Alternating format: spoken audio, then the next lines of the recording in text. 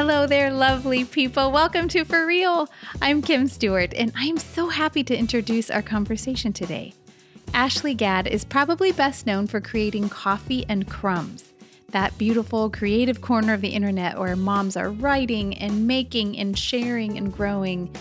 Ashlee has done this work herself and wrote a beautiful book, her own photography included, I might add, called Create Anyway, Creativity in the Margins of Motherhood. We talk about how to continue to create even in full or outright hysterical seasons, permission slips for moms, and how to get a little less precious about having perfect conditions for our creativity. Whether your idea of being creative is to write a sonnet or make an Excel spreadsheet, a color-coded extravaganza, this conversation is for you. We are all wired to make things, and who better to weigh in on doing that in all seasons but Ashlee Gadd.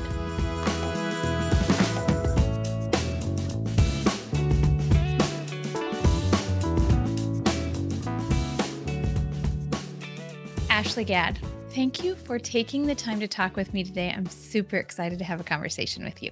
Thank you for having me. I'm just thrilled to be here. Well, listen, you and I were just talking about how you're getting back in the saddle after taking a little time off. And I'm going to ask you about that later. But I loved reading your book, Create Anyway. Partly because I am always in that space myself. The subtitle is The Joy of Pursuing Creativity in the Margins of Motherhood. And I wholeheartedly resonate with that. But before we go too far into this, I do want to say this conversation is not just for moms, and it's also not just for writers or photographers or kind of maybe what we think about when we think about creatives. So can we start there for those who are listening who aren't artists, who don't shoot film as you do? You have beautiful photography in this book. Thank I you. so admire you. And it took me back to the 90s on the yearbook staff when we were wholly Classic. into film for sure. But for those people who are listening who are like, I'm not really, I wouldn't say I'm creative. Talk to me about creativity, because you do a great job in this book of expanding that border. Yeah, I think creativity is one of those words that it can just make people feel a lot of feelings. I don't know why that is. It's kind of intimidating.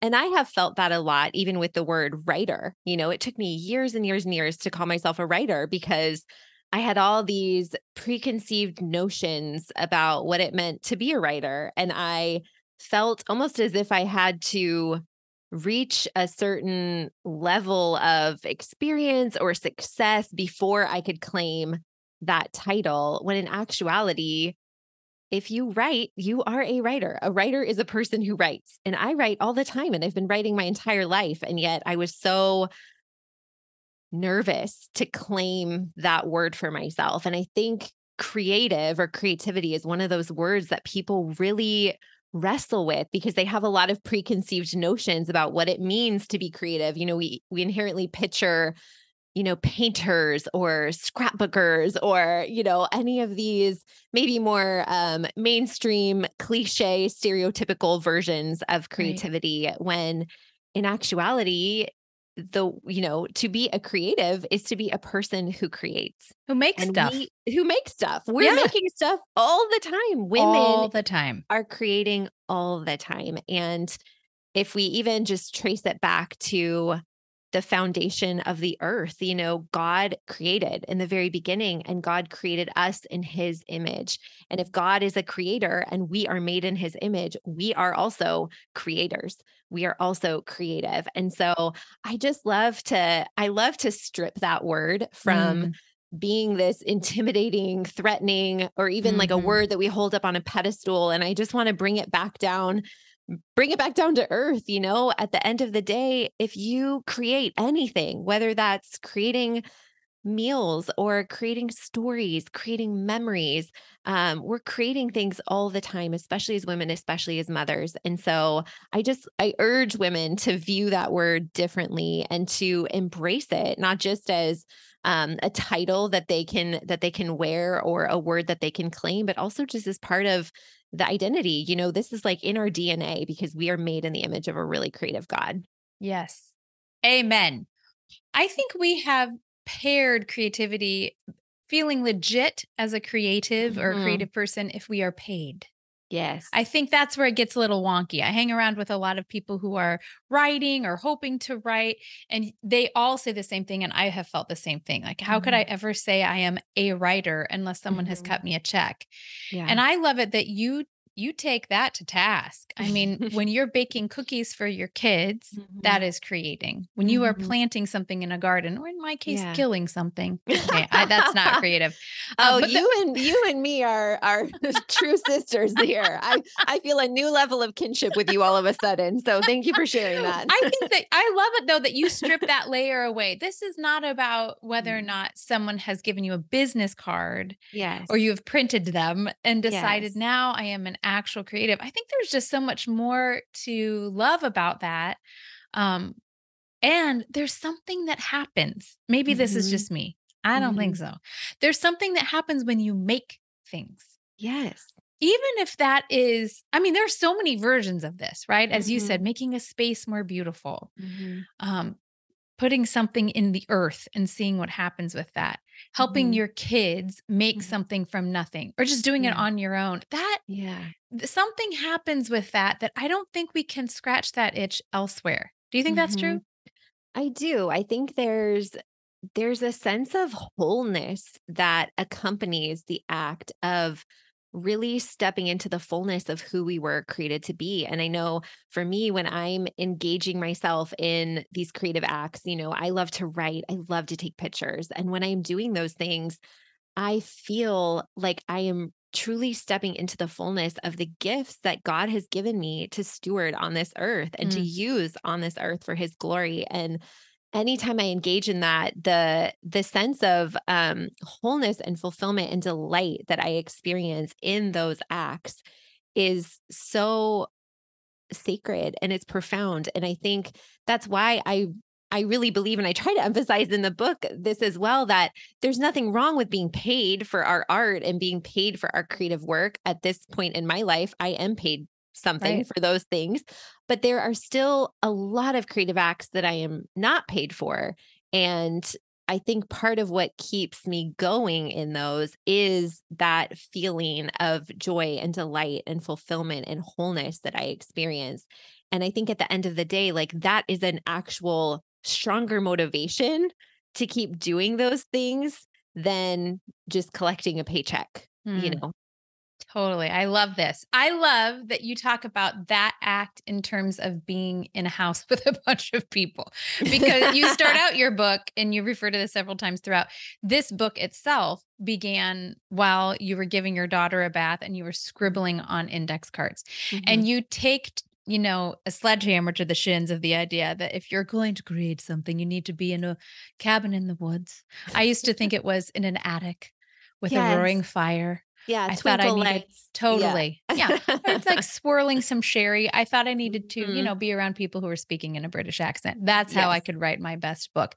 Yep. Um, so far that has never happened to me. I've never written by a roaring fire. I It's don't such a think. shame. I It's such a know. shame. I mean, I'm Too. not gonna lie. I wish I could write in that environment Totally. I Yeah, we're rather not than the dissing bathroom it. floor. Right, right. If that's your current setup and working for you, more power to you. But for the rest of us, you know, for the rest of us, I think more often than not, it does. It's scrappy. It's It's scrappy. sitting on the floor of the bathroom. It's sitting on the sidelines of soccer practice. It's keeping a notebook in your car when you're in the carpool line, picking your kids up from school. It's claiming these moments throughout the day where you can pursue the things that God is calling you to make and calling you to do. And it's not, I love to talk about this in the framework of motherhood because I think for so many of us, we feel this tension, right? When we become mothers that we just don't have time anymore. It's like, what is time? What is free time? No one Not has mine. time Mhm. Yep, to not do mine to hold. anything. Mhm. And I think something that I've really been kind of working to reframe in my life and in my creative practice is, for so long, I really viewed creativity as sort of a luxury. It was a Okay, luxury. let's talk about this. Yes, continue. Let's go. Let's dive into it. Let's just get in there. I think for so long I viewed it almost as like a frivolous thing, that, when I'm just, because again, for a lot of my creative work, still to this day, I don't get paid for it, right? Like I don't get paid for a lot of the things that I make and a lot of the creative work that I do. I do it because I want to do it, because it fills me up, because it scratches an itch that I have to create something, to live intentionally on purpose using the gifts that God has given me. And for a really long time, I had all of that work and those dreams and those creative endeavors in this bucket that I had labeled frivolous, or this is just a hobby, or I was so it's like I didn't take it seriously because I didn't think that it mattered very much.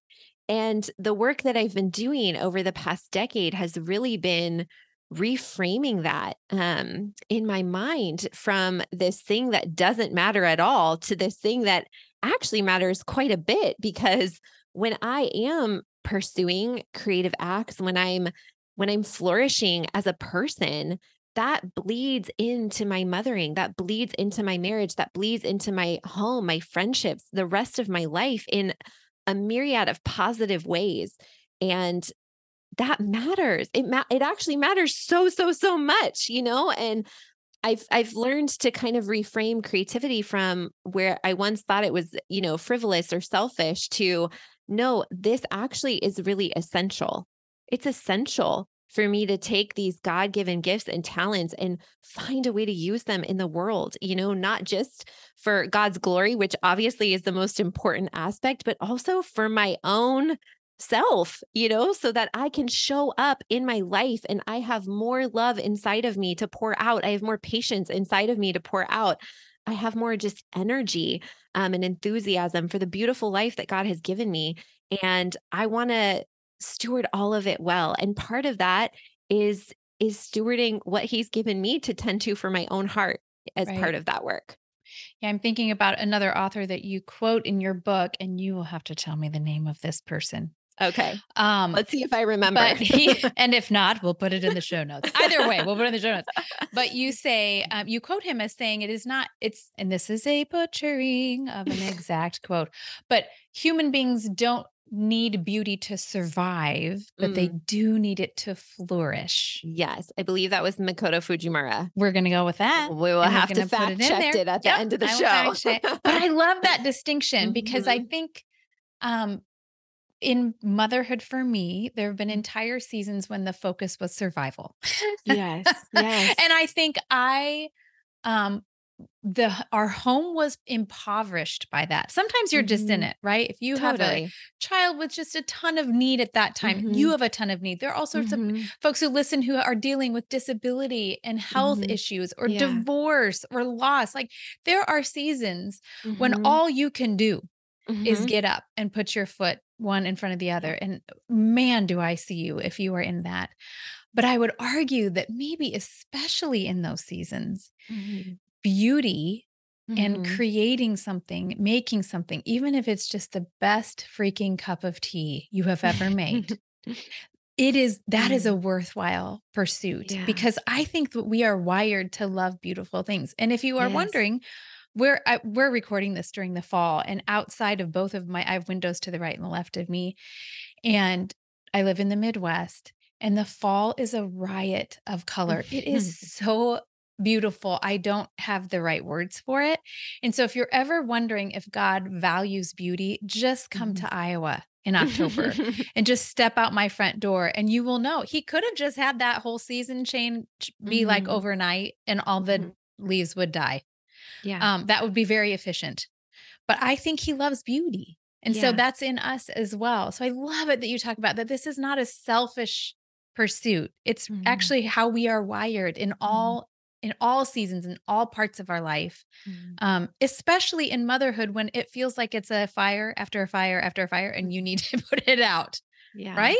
Yeah. I love what you just said. And I have my very best friend is in a season like that right now where just her world is collapsing all around her and really has been for the last couple of years. She's been going through a lot of hard things, and she started taking pictures when everything first happened, when her world came crashing down. She took out her camera. It was one of the first things she did. She had this urge to chase light and find beauty in the brokenness all around her.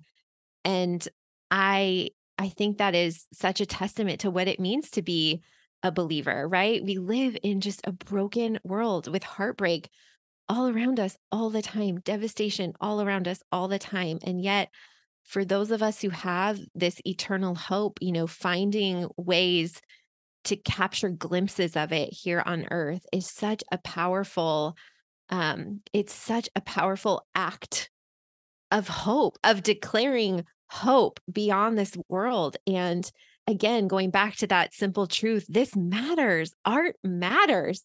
And unfortunately, we kind of live in a society that doesn't really value it. Right. But I see it as one of the most essential parts of even living out our lives as believers, as looking around at all of the brokenness and finding beauty in it and not stopping until we do.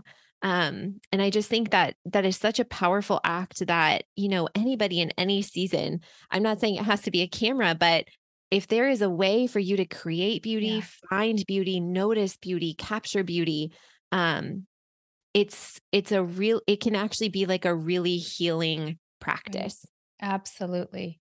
I think in our house, my family knows when I'm feeling like I haven't been making anything. When I start baking, like my hair's on fire. Yeah. And it's such a very beginning, middle, and end. I make something, they eat it, they like it. And I love that there are a lot of other parts of my life that take longer to make things. It takes a long time to write a book, for example. But there is something about tending to your heart in that way. And I love it that you value that. I would like to I'd like to kind of pivot to how in the world you're doing this with children. Okay. I have some. Yep. Yours you have 3 kids. What are their ages right now? Right now they are 8, 11, and no, yes, 11. I should have gone in order. That was weird that I did that. I I noticed that. It's okay. 11, 8, and 11, 8, and 4 is what I meant to say. Awesome. I am all over the place right now. I have a 6th grader, a 3rd grader, and a preschooler who all go to different schools as of this year. So that's been a bit of a little adjustment this fall. But that's why you don't know how old they are. That's why I don't know. It takes me a second to remember. Yeah. You're too tired. Yeah. No, I absolutely have done that many times. In fact, usually 2 of my children were born on the same day, 3 years apart. And oh my goodness. What are the odds of that? Listen, that's wild. And please don't ask me if I induced to make that happen on purpose. That do I look like a woman who wanted to do that? No, but for years, every pediatrician call when I would try to get all of them in the same time, and I would say their dates. Yes. Every single time there was a pause, and the nurse is like, "Oh, you're so tired." Yeah, they're like, "Are you sure? Are you sure that's you want to correct? revisit that?" So you have 3. You are in it to win it. I have 3. We're a little bit older. Mine are college and high school. Okay. And I wish, Ashlee, that I would have had your book about 10 years ago, because you make such a powerful case for the importance of creating alongside our kids. Yeah. And for years, I'm not sure what Kool-Aid I was drinking. It really doesn't make sense that I thought this. My mom is a professional musician, and so I saw her being a violinist and having a studio of violinists in our house. I thought that was completely normal, because it was for us. And she did this dance so beautifully. So I'm not sure why I started thinking that I needed to create when people were sleeping. I mean, part of it is I need quiet, but when they're sleeping, when they're at school, when they're at half day kindergarten, whatever, I would just real quick make things. And for me, it was writing books. And I got it into my head that once kids were around, then I had to do the real work, right? So that's when I should be vacuuming or cooking or cleaning or schlepping. And all those things are important. But I wish I would have given myself permission earlier to be doing things, making things, even if it's not writing, while the kids were in the room. I'm not sure where I picked that up. Do you find that a lot of women think that, or am I a weirdo? And it's okay if No, I think a lot of women think that, and I thought that too once upon a time. So yeah. I'm nodding along because I resonate with everything that you have just said. I think there was a long period of time, specifically when I was a new mom, where I think a lot of it just boiled down to guilt and the expectations I had of myself. And okay, when I'm with my children, I need to be fully with my children. And Totally. when I'm making art, I need to be fully making art. And I felt this constant tension and this desire to keep those worlds separate. Right. I want to be a present mother. I want to be good at my art. Ergo, these two worlds cannot touch each other because if they do, everything is going to implode. And I will be a bad mom and I will be a bad writer and nothing will be good. And the reality of the situation is keeping worlds separate from motherhood, especially in the early years where your children are literally attached to your Yes, body, they sure are. is impossible. And Right.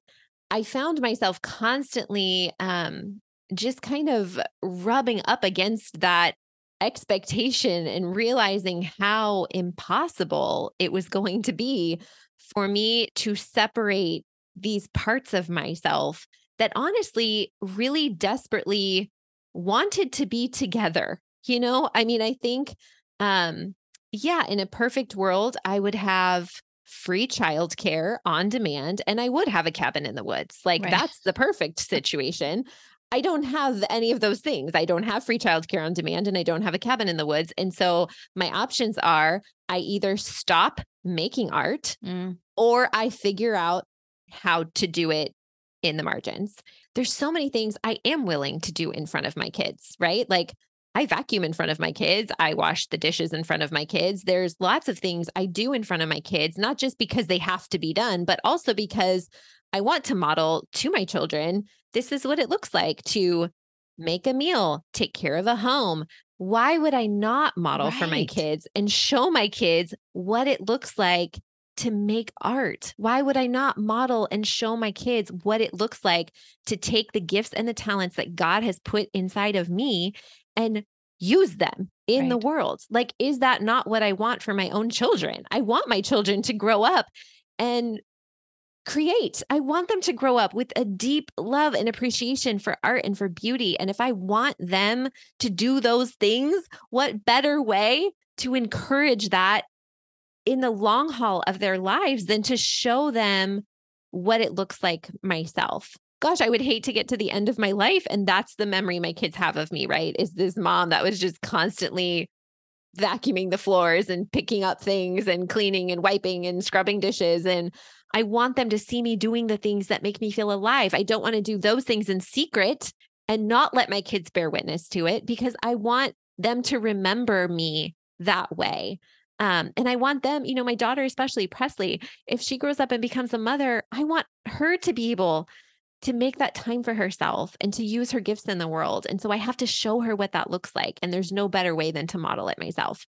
That was a really long answer. I'm sorry. I feel like I've No, been it's such a talking for a great very long answer. time. Such a great answer. No, and I wholeheartedly agree that there's something about seeing our our kids seeing us do all the things. hmm Um, not crushing it necessarily. I'm not saying like being amazing at all the things because I'm sure not doing that, but letting them in. Letting them in. Yeah. I've started to I mean, it took me years to do this, but I tell my kids when I have a horrible writing day, I tell them when hmm I'm super frustrated about things. I tell them when I'm irritated and depleted with my work, and also the joyful moments too. I'm trying to let Yeah. those doors swing open hmm because I need them to see all of that so that when they are Yeah. in their own lives, they will know you don't, it's just not mountaintop to mountaintop. hmm Good things take time to grow, Yeah. and good Yeah. things are also sometimes not so good.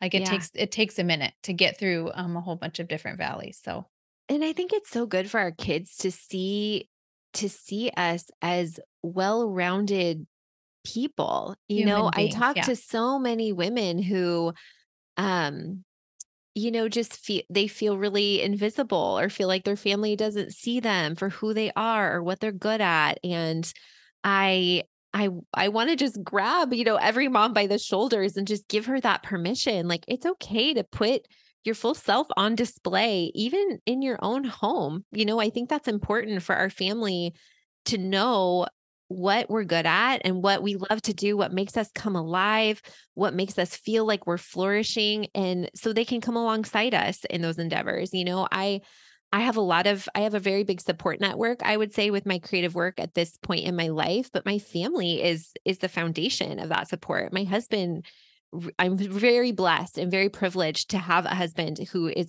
really, really supportive of my creative endeavors, and my kids are too. And I know that without that support, it would be really hard for me to justify, the time and the space that it takes. But I think that my family, by bearing witness to what creating does in me, they know it makes me a better mom, a better wife, just generally better to be around. And so, of course, they want to support that ecosystem, right? Because it really benefits our whole family.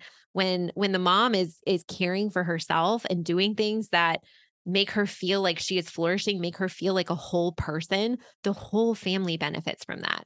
And I'm just really passionate about helping women kind of reframe that, right? From this isn't selfish when it's actually helping you pour out better into your family. No, you have permission. If you're Yes. listening to this, you have all the permission you need. In fact, you have a whole page of permission slips for moms in this book. And I loved that you Mhm. have permission. The one I liked the most was you have permission to create with no end goal in mind. So Yes. you can do that because that's a part of who you are. And Mhm. when you mention your husband, I sure as heck hope that your husband, um, or your spouse, whoever, for our listeners, listen.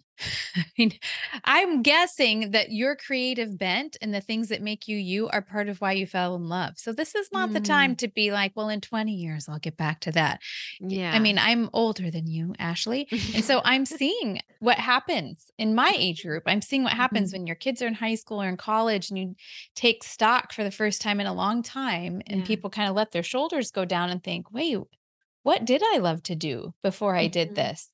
All the things we're doing as parents are ridiculously important. They're just not the only important Yeah. things. So that's a Yeah. good battle cry to remember over and Mhm. over. This idea that creativity begets creativity. Creativity. Mhm. I love that. I was of the camp of sleep. You mentioned sleep, teaching your kids to sleep, and the sleep begets sleep. And did not ever make sense to me until I started to have my kids stay up way past their bedtime to try to make them sleep longer in the morning. Uh-huh. Never once worked. It was Mhm. horrendous. The more you Mhm. sleep, the more you sleep. And you say the same thing about creativity. The more you Mhm. create, the more Mhm. you create. Yeah. So convince the skeptic that's listening and thinking that's not possible. Oh man, I didn't come in here with my debate hat on, but let me think about how to We're phrase this actually argument for a we're second. we're a really easy crowd, so you don't have to debate anything. No, you know what? I think creativity, it's like a muscle. And That's the truth. and the more you use it, the easier it gets. And that's not to say that the creative process is easy. It's not No. easy at all. Right. But Or that I everything you make is fantastic. 100%. I Yeah. make crappy stuff all the time. Same and Um, same. it's all part of the process. It's all part of the process. But the creativity begets creativity thing. I just think there's so much power in momentum. And I know for me that there have been seasons in my life where, for whatever reason, whether I'm just in a dry spell creatively, maybe I'm just purely exhausted. Maybe I'm in a I have a newborn baby. I'm not sleeping at all. I just feel like I have literally nothing else to give. I've been in seasons before where, it almost feels like a bit of a creative drought. And I continue to see it as a miracle when the first time I actually step out of that space and make the time to sit down and either write something or take a really beautiful picture that I'm really proud of, or bake banana bread or put seeds in the dirt, like whatever the thing is, how just that sheer act of moving forward, it really can just propel so much momentum.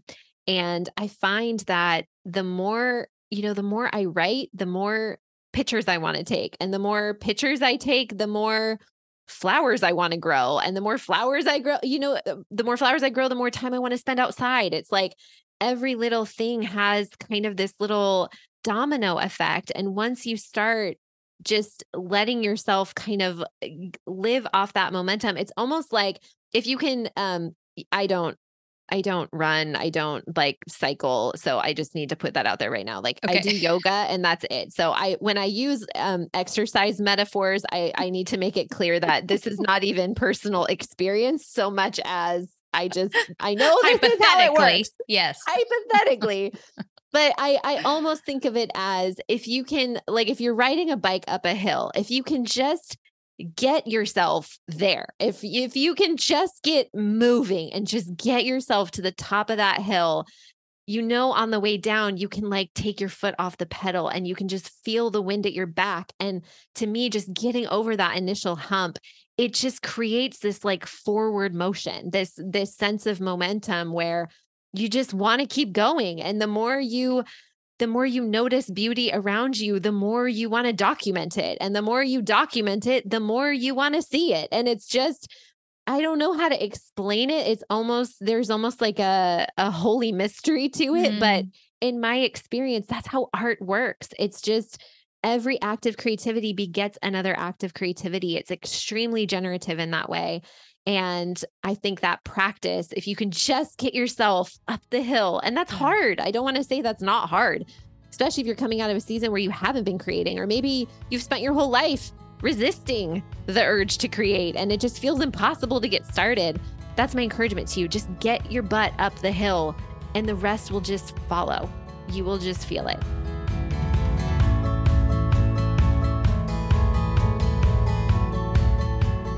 Hi, everybody. Just a quick break here to let you know about a fun resource for all of you visual people. Did you know that you can watch For Real on YouTube?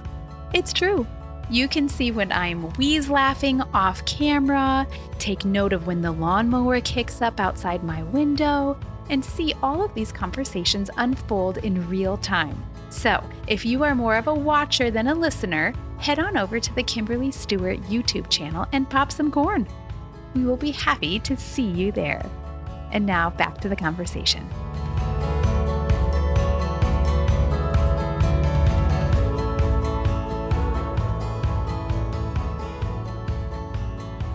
I want to ask you about what you've been making recently.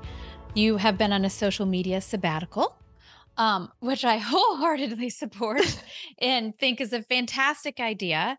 And I'm wondering, this is like a very timely question. How has that rejuvenated you? How did you decide to do that? Because a lot of your work has been online. You are a founder, the founder, right, of Coffee and Crumbs, which is a beautiful space and a beautiful resource for so many mom creatives. I have people in my life who are very envious that I'm talking to you today. Oh my goodness. So you have built something really beautiful and you are continuing to build it. And that's mainly online. And so how did you decide to step away? Because there are lots of folks listening who are thinking, is social media a place where I want to hang out more or less? And if so, how did you take a sabbatical and are you coming back? What do you know now that you didn't know a few months ago? Oh gosh, Kimberly, how much time do you have to talk through this? Should I have started with that question? This could be a whole podcast. Let me try to be concise about it. So first of all, thank you so much for that. Just those generous words. I'm truly humbled by them. And I hope I have not disappointed you in this interview. Not one bit. You have lived up and more. I have had a love-hate relationship with social media for quite some time, as basically all of us do at this point. Is that fair to say? Totally I don't know. Fair. Yep. So starting in 2020, I started really pulling back from social media. I've been taking kind of month-long breaks on an as-needed basis for a number of years now. But in 2020, I took 2 full months off in the summer, and I decided that I was only going to come back half the time. So I came back in the fall of 2020, and I started deleting Instagram every other week, as well as like 2 full months out of the year. So my current rhythm is really that I'm off Instagram completely. Like it's deleted from my phone. I am not logged in. I'm off all the way 30 weeks a year.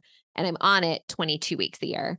And I feel like with every passing year, I've been sort of pulling back more and more. So this year I extended my summer break. I'm normally off all of August, but I decided to take off July and August. And here we are, we're recording this at the end of September and I have not come back yet. So it wasn't intentional for me to take 3 months off. I think what happened this time around is, I took 2 full months off, and the reality is my real life is asking a lot of me these days. And in order to be consistent and be present in my real life, and that means in my work, in my relationships, in my friendships, in my marriage, in my mothering, I just haven't been able to be consistently in both places. And so I've just kind of come to a place of peace about that. I'm sure I will get back on pretty soon, because it does feel like it's been quite some time. And I do rely on social media still to help promote my work. And so there's a lot of tension there, and I could talk about that for hours, but I'm going to save you. I think right now with just the building something online, and you've been online for a long time, you built Coffee and Crumbs, which is all online. So I will share a fun project that I'm working on right now. Is I'm actually working on a printed magazine. I've wondered about that.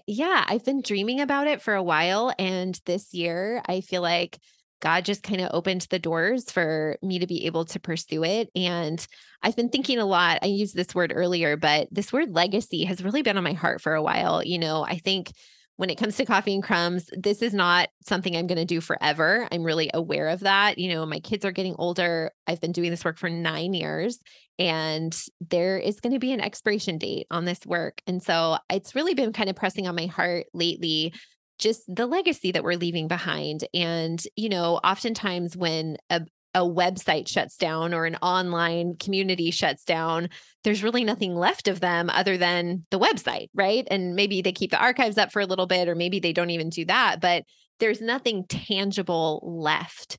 And so it's really been on my heart this year to start thinking of how I can preserve the legacy of our creative work. I mean, we have hundreds and hundreds, possibly even thousands. I don't know. I don't keep track of the count, but of beautiful essays about motherhood, these really honest, raw, vulnerable stories that are so powerful and so special. And it's really been on my heart to find a way to preserve some of that work in a tangible format, so that when we do get to the end, there's something left of us that people can hold in their hands. Yeah. And so, I'm working on a printed magazine. We're calling it Coffee and Crumbs, the Legacy Collection, Volume 1. If it goes well and, we don't lose money on the project, I would love to make a Volume 2, Volume 3, Volume 4. It feels a little high risk because print is really expensive. And I know times are tough for a lot of people. And it's very much, I don't know how it's going to pan out, I guess I should say. It feels a little bit like a risk, this endeavor that I'm working on. But I can tell you that I've had so much fun, and it's lighting me up in a way that I haven't felt in a while. And I just went to Kinko's last week. I spent $38 printing out the spreads, and I put them all over my dining room table. And I felt like I was having a Devil Wears Prada moment, where I was looking at this beautiful printed magazine. I don't know if you've seen that movie. Oh, but yes. Yes. It's one of my favorites. And I think, it's so great. When I was younger, I mean, that was one of my dream jobs, right? Was to work at a magazine. And so it's me and my $38 at Kinko's and spreading it on the dining room table. It's not quite the Devil Wears Prada. You're not wearing Prada vibe in the moment, but in your heart. I'm not. And you're also not the devil. There are I'm differences. also not the devil. I'm not wearing, I'm not wearing high heels, and I don't have a cool glamour office, in the middle of New York City. But Other than that, it's been so fun making a magazine, and it's been just so cool to even see this work in print, because I don't see that. We make all of our work is on the internet. It's all online. It goes from a Google Doc into a Squarespace website. I don't ever touch it. I don't ever, get to look at it all spread out on paper with photos, and it's been really energizing to me. So that's what I've been working on. Well, I've been on this sabbatical. I'm off of social media, and I've been working on that. And I've also been just shooting a lot of film, which has been so fun. And it's another tangible thing that I've really enjoyed doing. I recently was able to photograph a family for a day on film, which has been on my bucket list for a really long time. And it was a dream. It was a dream. They were a dream. They were a dream to photograph. I had so much fun just being slow and taking my time. And I kind of realized at the end of the day, like, this is how I want to photograph families. I want to do it on film and I want to do it all day. And that's, I had never done that before. And it was really cool to come out of that experience and just feel so creatively fulfilled in that. I love this. I love all parts of this. I love it that you circled several times around the idea of preservation. Mhm. And that is a beautiful construct that I haven't used that word in that Yeah. context before. That you're right, it's all a little bit slippery, the things that we Mhm. make online. I mean, there's a Yeah. place for it, and I think there's Yeah. a spot that can be really life infusing, Yeah. but you gotta just you talk about being scrappy, you gotta throw some elbows for it to be like that, and you're right that Mhm. it can leave. So I Mhm. love the idea of things held in. I mean, that's why I keep writing books, that Mhm. at Yeah. a certain point to hold it in your hands, Yeah. that is it feels more permanent, Mhm. um, and it takes a different rhythm to make Mhm. something like that, right? I mean, Yeah. I It's can post slow. moment It's yes, it's it's so very slow, slow. it's I very mean, slow. working on this print magazine just piece by piece, design by design, page by page. I mean, it's Yeah. very slow. It's very time consuming. Shooting film is so slow. Right. I'm still so slow, like metering every shot, being really intentional with every shot. And then you have to wait for the film to get scanned and developed. And the whole thing is it takes weeks, Right. to get the scans back. But I'm loving the slowness of it. I think that in our fast paced TikTok, just endless content through a fire hose world, there's something so beautiful about just for me, it feels like I'm making less. Like I'm making less work, but I'm making beautiful work that I Right. really care about. And it's that quality over quantity mindset of, yeah, I haven't been on social media in 3 months, but behind the scenes, I'm slowing down and I'm making really Oh, special for things. sure. And Oh, that's and so please hear me. I was definitely not saying, "What have you been up to if you haven't been on social media?" I No, assume if it's people fine. aren't I on didn't take social it that media, way. I assume if you're not there, you're doing really great stuff. Yes, So, yes. that's the assumption here.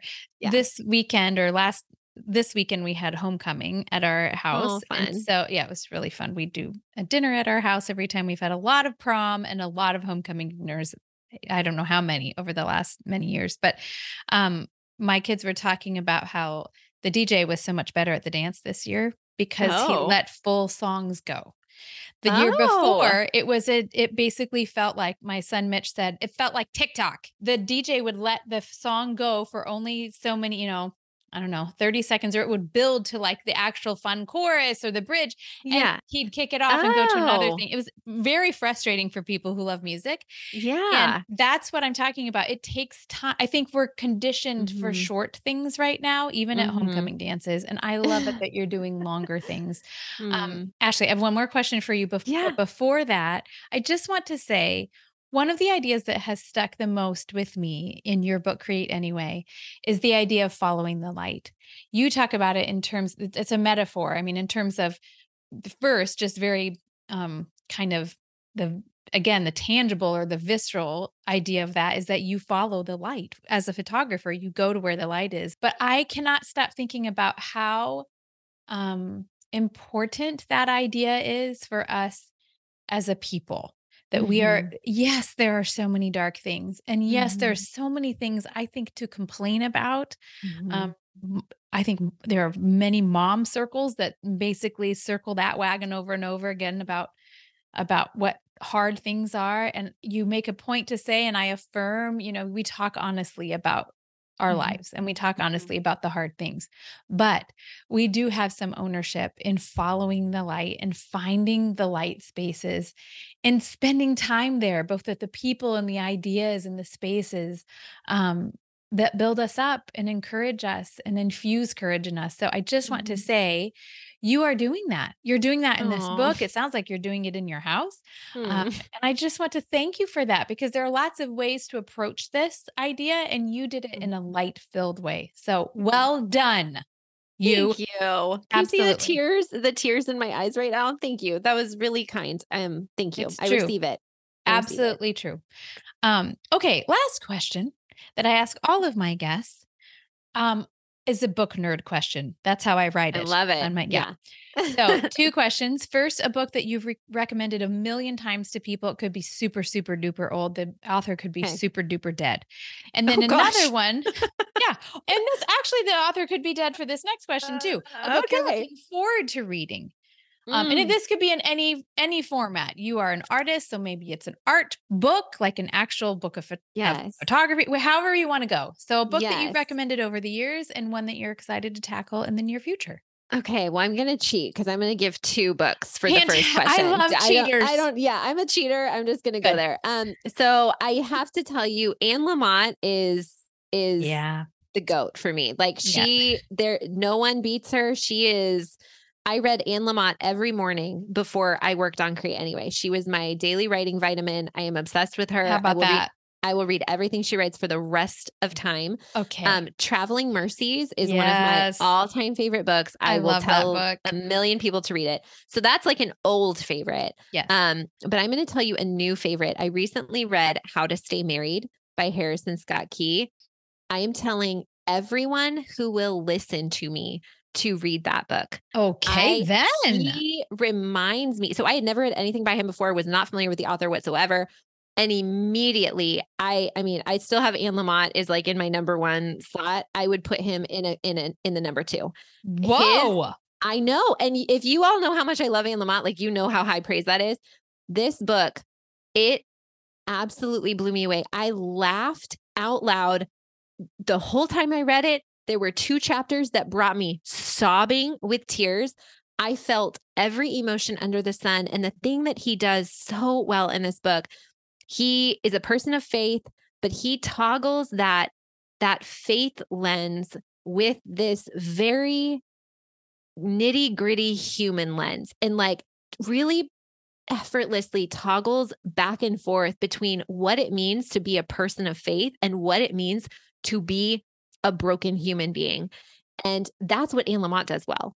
And I've never read anyone that so closely matches her ability to be so funny and to be so profound at the same time. I mean, to be able to make me laugh out loud and cry actual tears out of my eyeballs in one book. I'm sorry. Like I will tell everyone for the rest of time to read it. I'm so glad you're saying this. Okay, How to Stay Married. I loved it. Key. My husband, who is not a super big reader, I passed it to him right away and was like, read this book. And he read it in 3 days. And I cannot say enough good things about it. So, okay. I'm sorry. What was the second question? Well, those are 2 really great recommendations. I don't know if we need any more, but if you have another that you're looking forward to. Oh, yes. Looking forward to. Oh, gosh. You know what? I know Anne Lamott is working on a book and I don't know what it's called. I'm seeing a theme. Yeah. There's a theme. Whatever Anne Lamott writes next is what I'm looking forward to read. Actually, and I will add again, because I'm a cheater, I'll add a number 2 in there. Kelly Corrigan is also working on another book. And I love Kelly Corrigan. And I was on a Zoom with her in the last few months where she read an excerpt and I cried. And I know it's going to be fantastic. So whatever, again, don't have titles, but yeah. Yeah, no, we'll look it up and put it in the show notes. If it's up for pre-order, we'll put the name of the title. But I do love it. Your steadfast fandom. Yes. Have you met Anne Lamott yet? Because I did. Okay. Let me tell you. Did you keep it together or no? No, I did not. I did not keep it together at all. I was sweating. I was so awkward. Yeah. And I met her. My mother-in-law gifted me a writing conference last year, and Anne Lamott was one of the speakers. And there was, I had her sign my beloved copy of Bird by Bird, which is like my favorite writing book of all time.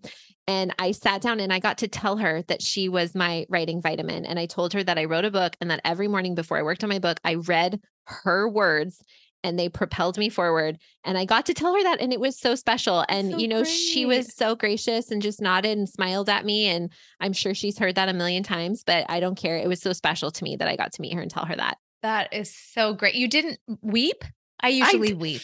I was so busy sweating and like being sweating. awkward that I Sure. didn't have time to weep. It was like the awkwardness kind of took over, but yeah, I could weep now thinking about it because it was really special to me. I haven't thought of that as like a preventative to weeping. I should try that. Sweat. Yeah. Just Sweating will help just you sweat not and be weep. awkward. Yeah. I'll try it. I'll report back. Ashlee Gadd, thank you so much for your time. I know you have very little of it, and I know that this is the creative window when everyone is gone from school. So thank you so much for using some of that with us. Thank you so much. You are really good at this. You're really good at interviewing, and you're a really good podcaster. And I just want to tell you. I've been on a lot of podcasts this year, and this is one of my favorite ones. I'm just going to say it. I know. I don't tell everyone that. I'm not kidding. This is real. This is real feedback in real time. It is real time. And I didn't even, listeners, this is not a sponsorship. She did not pay me to say those words. That's so kind of you to say, because I do not feel like I know what I'm doing. And I will put it on the record here that the night before my first podcast interview, which was last year, 2 years ago. Oh, you're still I brand actually new. Googled how to interview a human being. So that's very nice of you to say that. It's a work in progress, but I also will receive that compliment. Thank you. Yes, Thank you for being here. And Thank you for Godspeed to you having me. today as you continue to create. Thank you.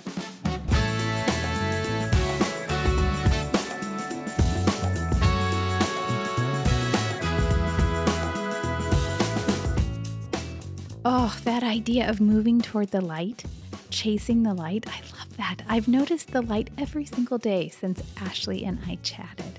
I take photos on my phone. I stop and stare during walks. I give even more reasons to my neighbors to be concerned about the weirdo who lives in the red brick house. And I'm here for it. Try it. Move toward the light this week, not just with your eyeballs and your body, but also with your heart and your mind. Limit time on the news cycle. Moonwalk out of conversations that circle this drain of negativity and the culture of complaint. Spend more time in the light than in the dark and just see what it does for you and report back. I would love to hear. That's it for today, but please share the love by passing along, rating, and reviewing this episode. We For Real peeps over here are ever grateful to you for spreading the word to people who might benefit from conversations like this one. We count it such a gift to hang out with you and can't wait to do it again soon, right here, For Real.